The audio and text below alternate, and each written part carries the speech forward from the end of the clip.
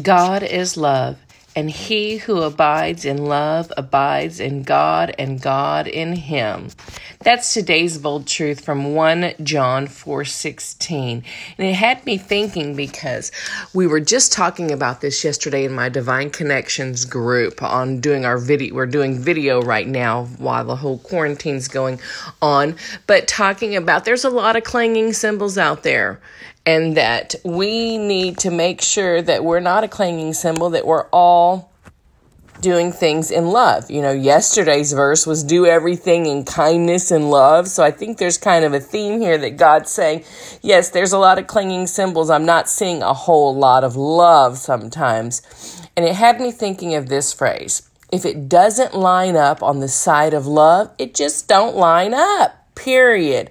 So make sure today that it's lining up with love, that God is love. And when you abide in love, you abide in God and God will abide in you.